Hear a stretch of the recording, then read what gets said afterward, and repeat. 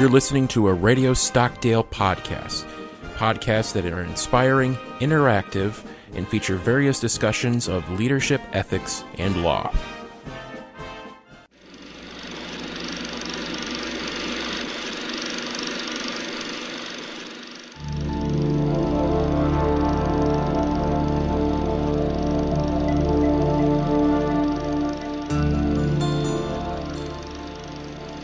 Welcome to Philosophy at the Movies, a podcast where we discuss themes in the history of philosophy through the medium of films.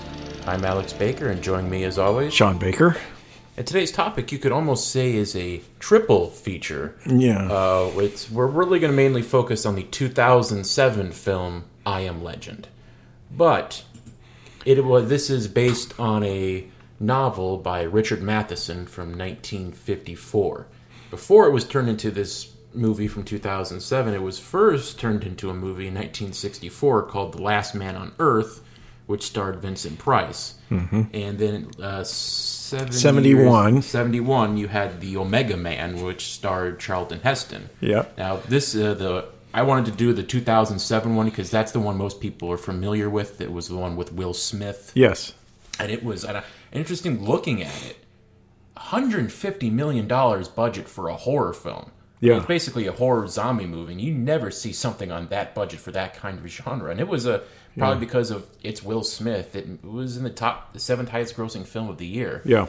So that was really interesting. But a lot of that budget went into, I think, a very effective job of portraying through the visuals the post-apocalyptic New York. I think they did a great job with that, and there were just all kinds of subtle little touches in the environment that they put in that were kind of like inside jokes to some extent, like the movie posters. If you saw, there were movie posters that were concurrent with the time that this disaster would have happened. There's a Batman Superman thing. Superman. And then I forget what the other one was. Yeah, but I said that movie was so bad it caused the apocalypse. And just little things like that, and the attention to detail with that. It was completely realistic. I thought the scene with the aircraft carrier, with all the naval aircraft parked on it, and Will Smith is hitting golf balls off the wing of the SR-1. Mm-hmm. That was nicely done. So they spent a lot of money on that portion of the film, and they did. It really helped the atmosphere of the thing too. Yeah. You really get a good feel. I think a lot of this film is really just a meditation. It departs significantly from the book, right? Mm-hmm. As do the other two films. This one departs to the extent that these zombies are not recognizable as vampires like they're supposed to be in the books. They're vampires in the books. They're practically vampires. But I think that's kind of like, it's almost like the vampire theme and the monster thing and the apocalyptic thing became almost secondary to for a significant part of this film. They really were intent on just portraying the loneliness that Will Smith's character has, and the tenuous connection he has with his past life through the dog Sam. Mm-hmm. And then those couple of scenes where he goes to the DVD store and he set up the dummies, and he's having conversations with the dummies and things like that. It really gives you a feel for how lonely this man is. So I really liked that portion, that aspect of the film. It gets to people who may not be familiar with the plot. The novel and pretty much this movie, it's set in the post-apocalyptic. There was this virus that spread. Now, they tell this in the movie, but this wasn't the case in the book. But there was this attempt to genetically re-engineer the measles virus, and this doctor, her name was Dr. Crippen, who was a cameo by Emma Thompson. But it's like basically it cures cancer. And so everybody was doing this, but then it had this negative side effect, and it caused these virus to basically turn them into zombies. Their eyes would turn red. They would have their heartbeats would increase. They would have like this rage induced, and they couldn't come out at night. And they could only come out at night. They couldn't come out during the daytime because their skin would be hurt by any kind of light, not just the sun, but if you shine a bright light, it would hurt them. Yes. And Will Smith's character is Robert Neville, and he worked for the Army. He was a scientist, and he was trying to discover a cure for this. And I was thinking about the Omega Man one, where the Mega Man, he finds the cure and he puts it on himself, but they couldn't distribute it. Yeah. But in this one, he couldn't figure it out yet, and then he tried to evacuate his family on a helicopter, but another helicopter was going wildly because people were trying to grab onto it, and it veered and it crashed into his family, killing his family. Yep. The only thing he has left is the dog. His daughter's dog, Samantha. Right. And he's been, I believe they say it's been over 1,000 days he's been isolated. It's in all of New York City, he's basically by himself. Mm-hmm. And he's still, what he does is he sets traps to capture the people who are infected. They hide out in dark buildings that haven't been populated. They just hide there during the daytime. At nighttime, they come out. Yeah. And he captures them. He captures this one female infected. And he's doing these experiments on her to test the cure. He thinks he might find something, but he's still not 100% sure.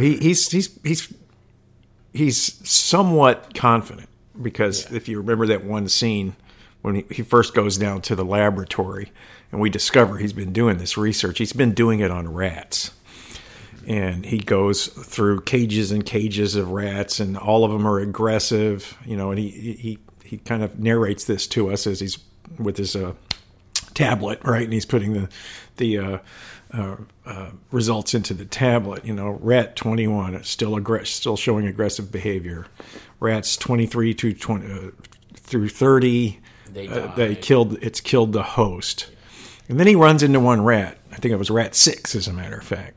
He says less aggressive behavior, color returning to it. And then he makes a note.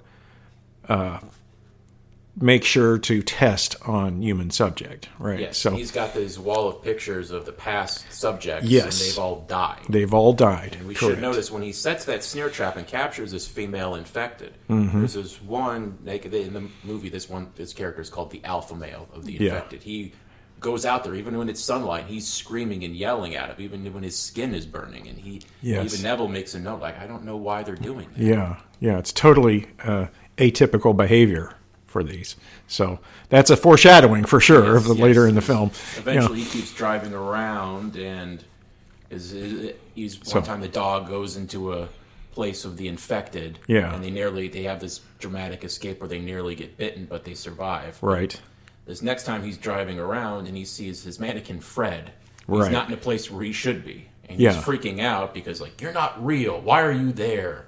Yeah. He shoots at him. And we have to point out that Fred is one of those mannequins in the video store who Neville has placed, outside the video store so he could have conversations with him. So he sees Fred in the front of this building. And he starts a statue of Cornelius Vanderbilt. If there's a New York native, I wonder what that building's supposed to be. Yeah, I don't know. That's a good question.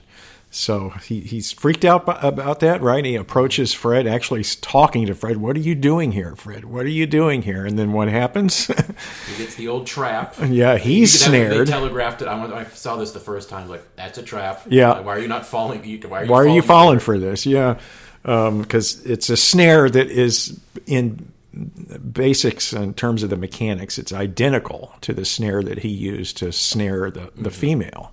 Which, again, is another piece of foreshadowing here. This lets you know there's some kind of connection between what he did and how he got trapped. Yes. And he's dangling there. It's getting close to sunset. And then we see that alpha male again, because we see in expositional newspaper clippings that the infected can spread to dogs. Yes. So there are 2 infected dogs, and he's about to set them on him. Mm-hmm. But he's got his dog Samantha still with him, and right when the dog's about to bite him, Samantha saves him.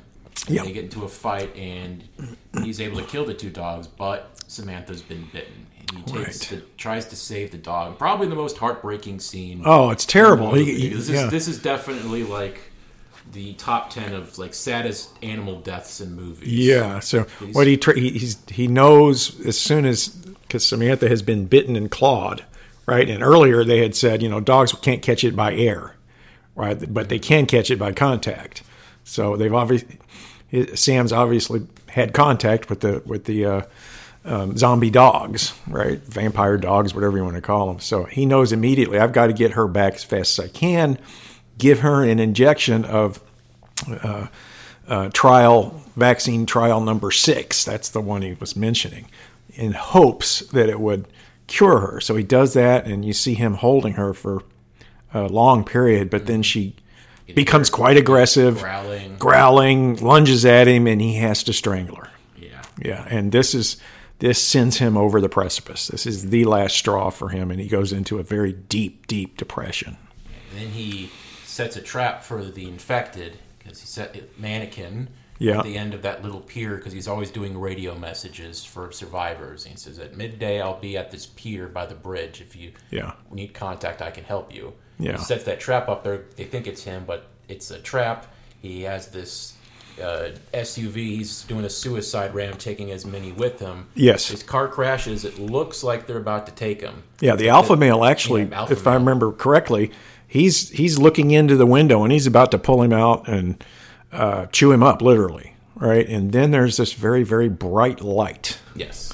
And he's sort of in and out of consciousness, and we see this woman with a car driving him, telling him, I need you to tell me where you live. Yes. And then he wakes up, he's back in his apartment, there's this little boy, and we see the woman, her name is Anna. And she tells him that there are other survivors out there, and she is trying to she's from Maryland, but she is trying to make a way to a survivors camp in Bethel, Vermont, is what she's heard. And he's not having any of it. He doesn't believe her. Yeah. And sort of they're at an impasse. Yes.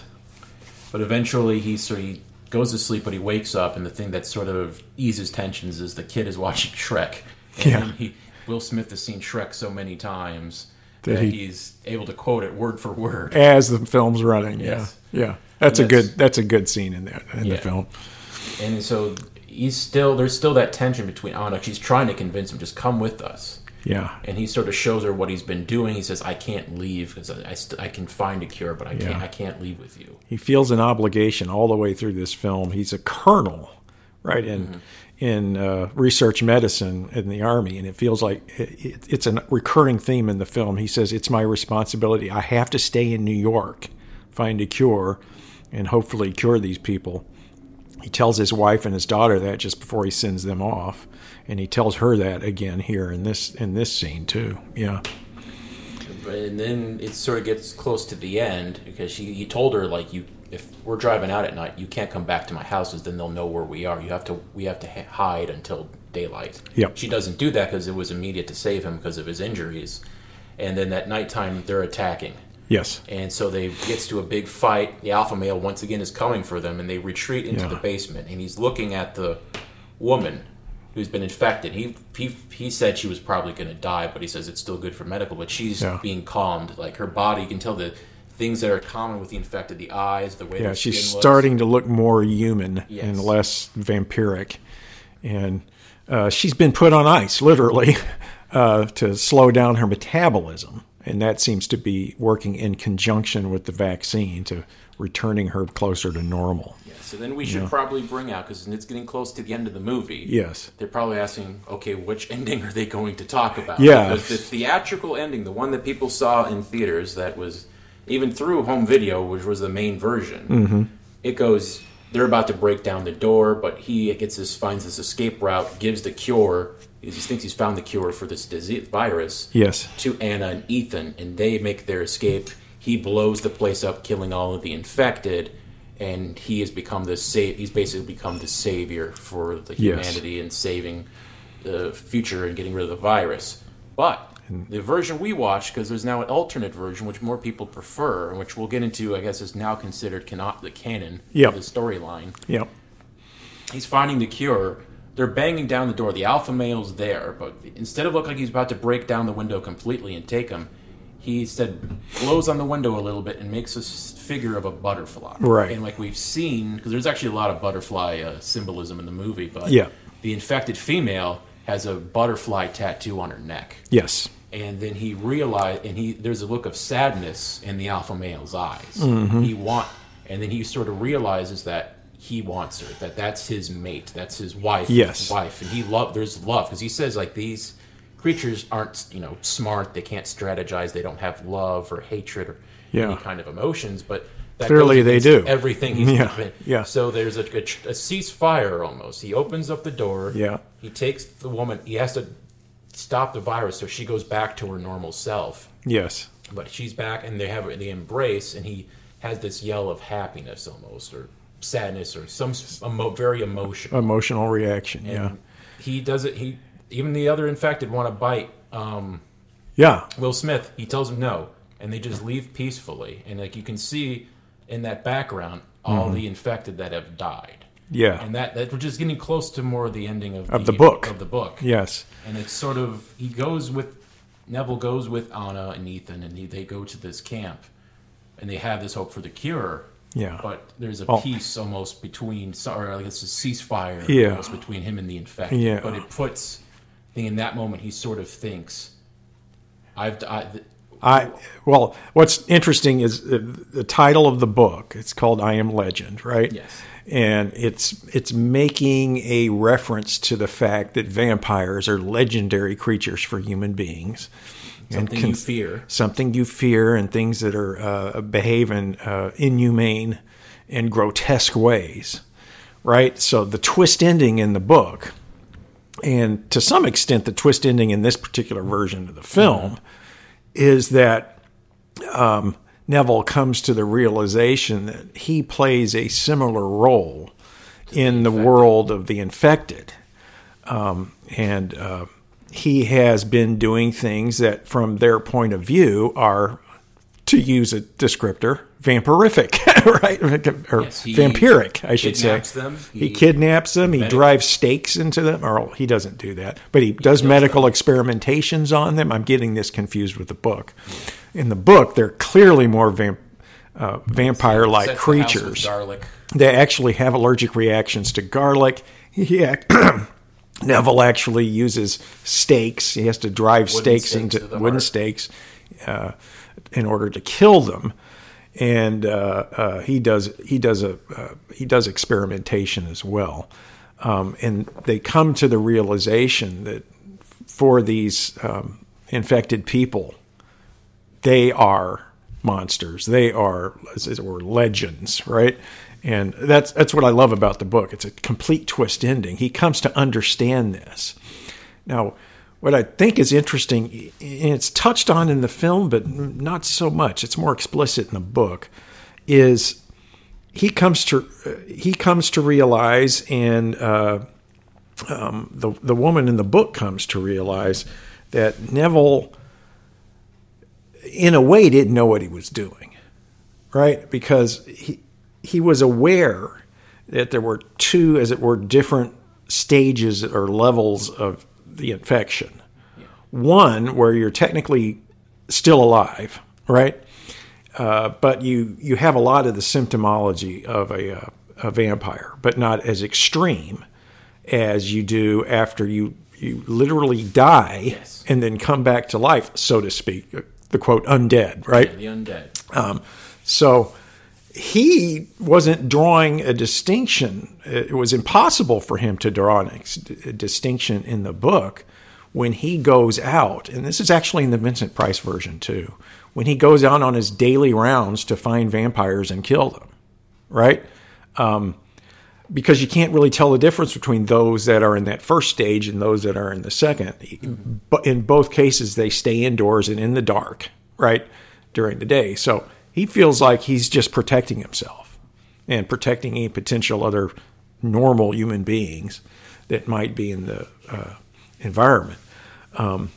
But what has ended up happening, and this is more clearly developed in the book, is there's a substantial number of survivors, of infected survivors of the first category, right? Mm-hmm. And they have enough wherewithal to see that they don't want to become the undead. So they take efforts to prevent that from happening. So they do their own research. They develop their own society. They actually form a police force and a kind of a functional government, right? And naturally, with any kind of group like this, they're also wanting to protect themselves. And they're kind of stuck in the middle, as it were, between Neville, the horrible legend, and the population of truly undead. They don't like either one. They're protecting themselves from both. And that organization that has decided that it needs to, jail Neville. So they send this woman in the book to essentially spy on him, right? Pose as a regular human being. Mm-hmm. And he kind of figures out she isn't because she reacts to garlic. But at the same time, he wants to help her, cure her. Mm-hmm. But he doesn't know that what her mission is. So she disappears. And then a little while later, there is, in effect, a kind of a SWAT team that shows up of the living. She leaves him a note telling him to leave. Yes, explaining what she because did. She's grown attached to him. Yeah. Right? So what ends up happening at the end is they come in and essentially arrest him. He gets in a firefight, right? He's mortally wounded. But they essentially arrest him. And then she tells him, if you had just not resisted, we probably would have kept you. But now that you've resisted, basically our laws require us to execute you. Right?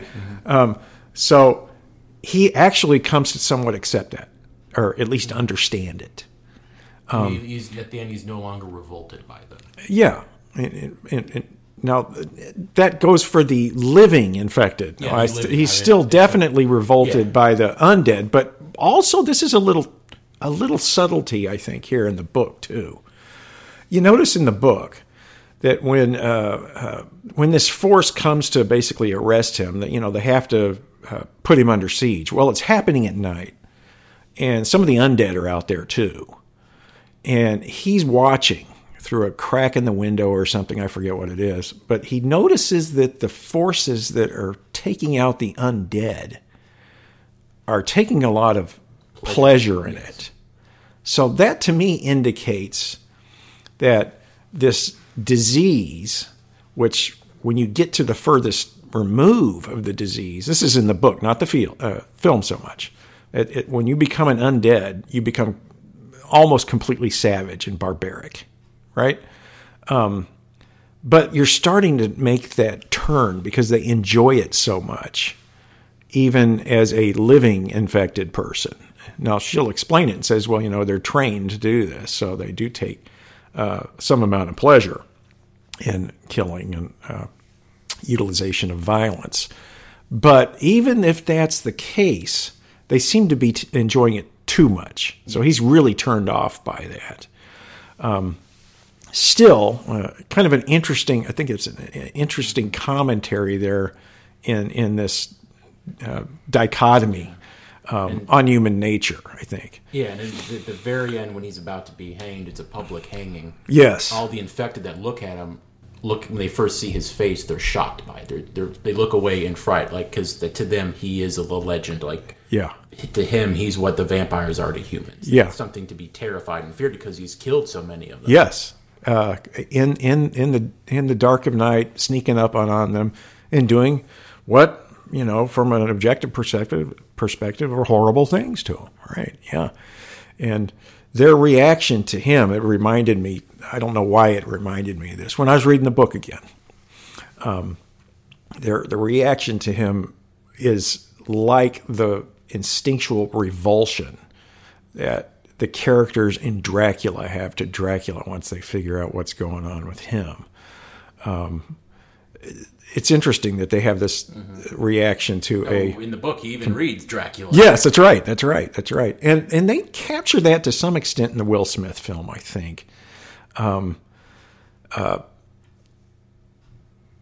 There's the CGI used. They're trying to capture the remnants of the humanity of these beings, right? And it doesn't come out very clearly until that final scene in the alternate scenario.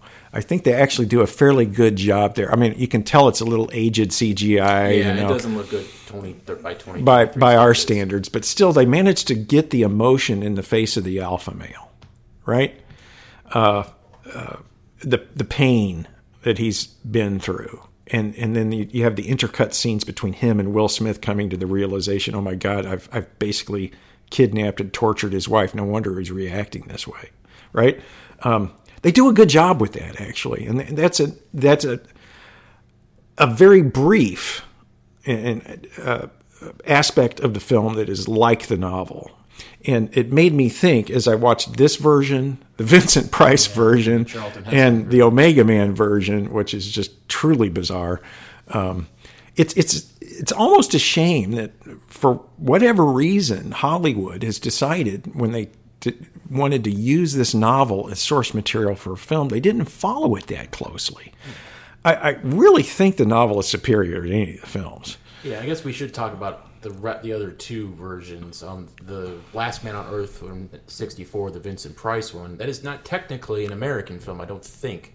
There's a lot. It's an Italian-produced company. It was shot in Italy, and most of the actors besides Price are Italian, because that's what you can tell by the really awful dubbing throughout the film. Yes, that's right. And it's the most faithful of all the three towards the novel. It's the only one that really brings in the vampiric parts, but there is just, I couldn't get past like the low-budget feel and the awkward kind of clunkiness of the whole kind of action scenes and those other parts. It just didn't sell it for me. But and then the Omega Man, like you say, I just didn't. I straight up didn't like. Yeah, because like I think in that one it's set in Los Angeles, and it takes that the Smith one takes a lot because he's cruising empty up L.A. They move it to New York in the Will Smith version, but and they're like, and because the infected, they're talking, they're intelligent. Yeah, but they're called the Family, and they have like this awful white face paint on their face, and they wear like cloaks. Yeah, so they're like a cult. I mean, the Family. It's just 2 years after the murders of Sharon Tate, so you're obviously the mirrors to Charles Manson. Mm-hmm. But one thing, it does take a lot of current things. As one of the things I thought was very silly, that Charlton Heston's this army guy in the army. And what does he do when he tries to connect with humanity, the things he enjoys? He watches the Woodstock documentary, listens to Country Joe and the Fish. Yeah. It would be like if Richard Nixon started pulling out a Jefferson Airplane vinyl or something. Yeah. It just doesn't make sense, though, because this is the early 70s, late 60s, early 70s. You also did see the rise of the Black Panthers. Yes. And the female love interest in this movie is African American. And this was at the same time as the big thing in television when William Shatner kissed Nichelle Nichols, and that was the first ever interracial kiss. And this is in movies. This was, I believe, the first interracial love scene. Yes. So there was a lot. I mean, nowadays you don't think about it at all, but at that time, that was considered a pretty big deal. Yeah. So one thing to bring up, I don't like either of those movies. The one Will Smith one does pretty well, but the other two I didn't care for. And again, I did like the Will Smith one. There were aspects of it. I think it was a little bit more creative, and then it didn't want to hew too tightly to the novel, so that gave them some advantages. I like the development of the relationship between the dog and Neville. Which was a bit in the novel. It's a little bit different, but there's a dog character. There's a dog in the novel, but it's not a relationship at all. He's trying to tame the dog. It's a wild dog that has somehow survived all this and is still a normal dog. And he ends up not ever being able to take it into his house, right? So as I was reading it, I was kind of waiting for that to develop. It never did.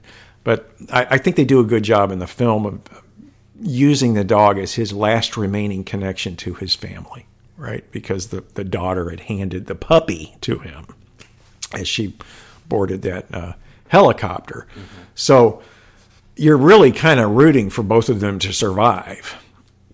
And when he has to strangle that dog, you feel that along with him. Oh my God, I'm having to strangle this one being in this world that I care for that's left.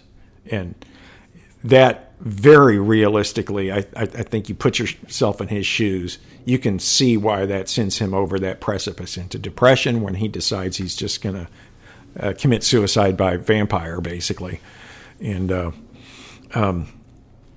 is only saved because Anna happens to show up, because I think you mentioned he's been broadcasting he's somehow set up an AM transmitter that's apparently transmitting on every available frequency. I don't know how he's managing to pull that off, But, he's a smart guy.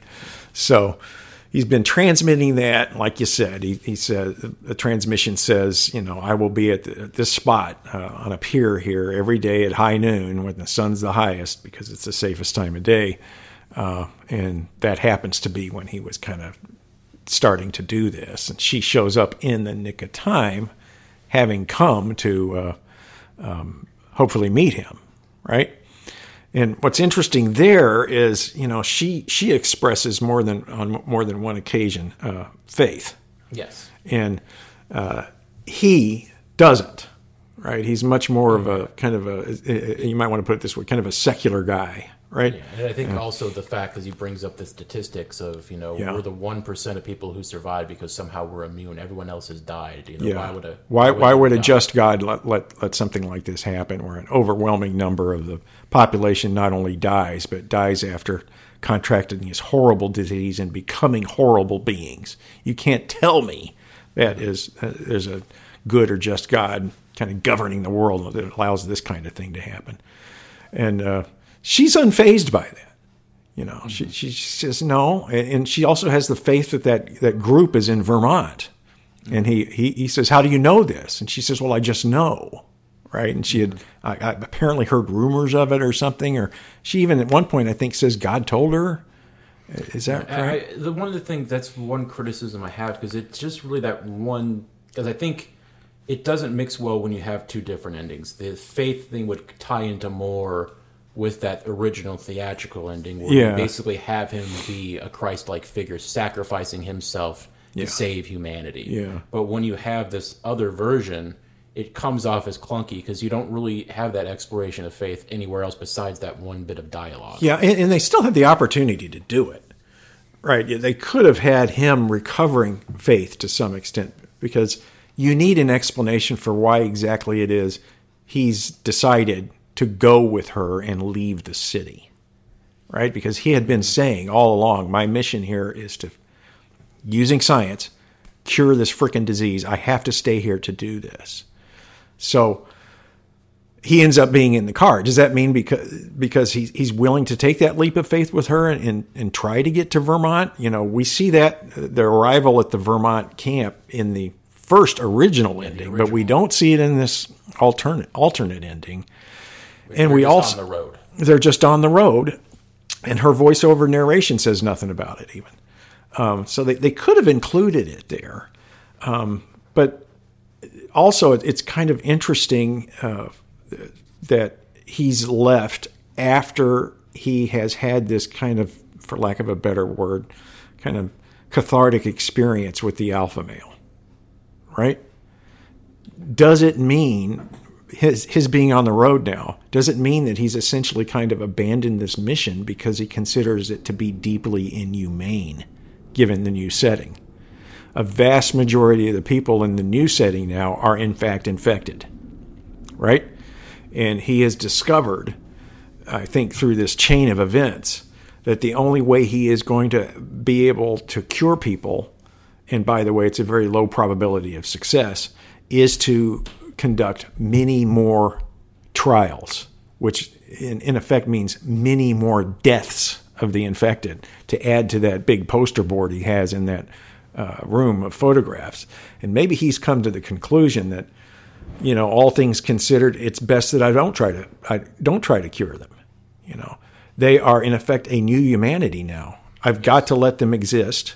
I'm in a very small minority. So, me and Anna and her child. They just say roughly 6 million people left on Earth. Yeah. So maybe the best thing for me to do now is go. Try and find that other colony if it exists. Probably doesn't exist, but in any case, we need to leave and kind of let them take over. Yeah, because there's a lot of symbolism of butterflies. Yeah. There's a lot. There's flashbacks when he's taking his daughter to the evacuation zone. She keeps saying, "Look, Dad, a butterfly." She says that quite a lot. Yeah. And then the butterfly, the big thing is the butterfly tattoo on the infected female's neck. Yeah. And it's like, once again, caterpillars forming a butterfly. It's like the butterfly is the new infected human. And you wonder, after the end of this movie, if like there's going to have to be a peace or some sort of Yeah. understanding between the infected and non-infected. Because if you say, I have a cure, you don't have to be like this, they might react, we don't want that. We're fine the way we are. Stop forcing this on us. We're a different kind. Particularly when the probability of success is low. Yeah, so they could kill us anyway, so we don't want that. Yeah. And this, again, is a theme that's very much more pronounced in the book. The Neville character in the book comes to this realization, right? And it's very interesting. Very interesting. Which is because last year it was announced that they are going to make a sequel. Yeah. And which kind of undoes everything that the novel was about, even the ending, because Neville will be back, Will Smith will return, and also the actor Michael B. Jordan, who you might remember is the lead in the Creed movies. Mm-hmm. He's been in quite a few other things. He is going to be in there too, and just having that, it makes me think that it's going to be a more action-packed, shoot 'em up zombie kind of thing, where it's like, I'm wondering, like, unless you make it about like how humanity makes this peace and learns to coexist with the infected, I don't know what else you can do with that story. I don't know either. I mean, the only they've got to have a conflict, right? First of all, or you're not going to have much of a movie. It has to either be a moral conflict or a more, as you say, shoot 'em up physical conflict, right? Now, maybe what they can do is, if you think logically about the progression of this disease, especially as it's described in the book, there's an inevitability that the living infected will end up being the undead infected, right? Because even the living infected in the the Heston film and in the novel, they do mention that their efforts at trying to slow down the progress of the disease. Notice it's not quite a vaccine. They find other ways to slow down the progress, but at the same time, they admit it nevertheless progresses. So, of the people in this room, they say 2/10 of us will eventually become undead infected. So what we're going to end up having to do is ostracize you or kill you because you pose too great a threat in that state. So if it is the case that in the larger population in the sequel, right, or in the time period that exists between this original film and the sequel, I imagine there'll be some kind of, they're going to have some time pass because Will Smith's going to look significantly older, first of all. So maybe what's ended up happening is the proportions have changed, and there's very much more, as it were, undead infected left, a much smaller amount of living infected, and they may band together with the completely normal human beings, and there would be a big war. I mean, that's all I can. Yeah. That's okay, but I just think they need to leave the story alone.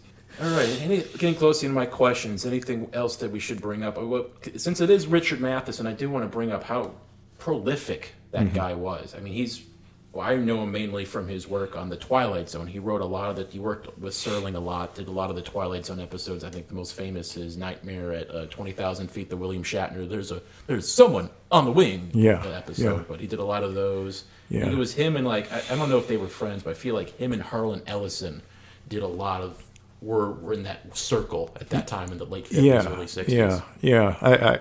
I agree. I'd like to see more of his work made into films. I think it would be great. There was it was Somewhere in Time, the time travel romance movie with Christopher Reeve and Jane Seymour. That was him. Incredible Shrinking Man. I think that was based on his works. There's a bunch of others. I'll have to look up later. But he's got quite a few. We'll have to add those to our list. He didn't like the Vincent Price or the Heston one either. And he said, I can hardly blame you. It's not even my work. I didn't even bother with it. Any resemblance these films have to my work is purely coincidental. Yes. And my parting thought is, again, I think maybe perhaps unintentionally the biggest theme of this film that I really think is driven home, not only by the writing, but by the effective use of modern special effects is the loneliness. I think they do a fantastic job with this film, showing just how lonely he is and how desperately he's trying to counteract it by giving himself routine and by relying on that dog. And boy, when he loses that dog, he comes unglued. Really good job. Even the interactions with the dummies in the story, or in the store, they come off at one and the same time as bizarre, a sign of him being mentally on the edge, but also humorous and touching. Managed to pull that all off at the same time. So I really liked it. I almost was kind of hoping that nobody else would show up in the film just to see how he deals with loneliness over the long term. Thank you for listening to this week's episode of Philosophy at the Movies. You can find this podcast and more podcasts produced by the Stockdale Center by visiting the Radio Stockdale page at usna.edu. This program is hosted by Radio Stockdale. There you can also listen to their podcasts such as Ethics and the Naval Warrior and The Do-Over. If you like this podcast, you might be interested in my other podcast, Real Sounds, where each episode is dedicated to classic movie soundtracks. That can be found online at thesoundofcinema.podomatic.com. And so for our next episode, we will be doing the 1984 film, 1984. So be sure to tune in for that one. So until next time, I'm Alex Baker. And I'm Sean Baker. Saying, "Get your hands off my Country Joe album, you damn dirty ape."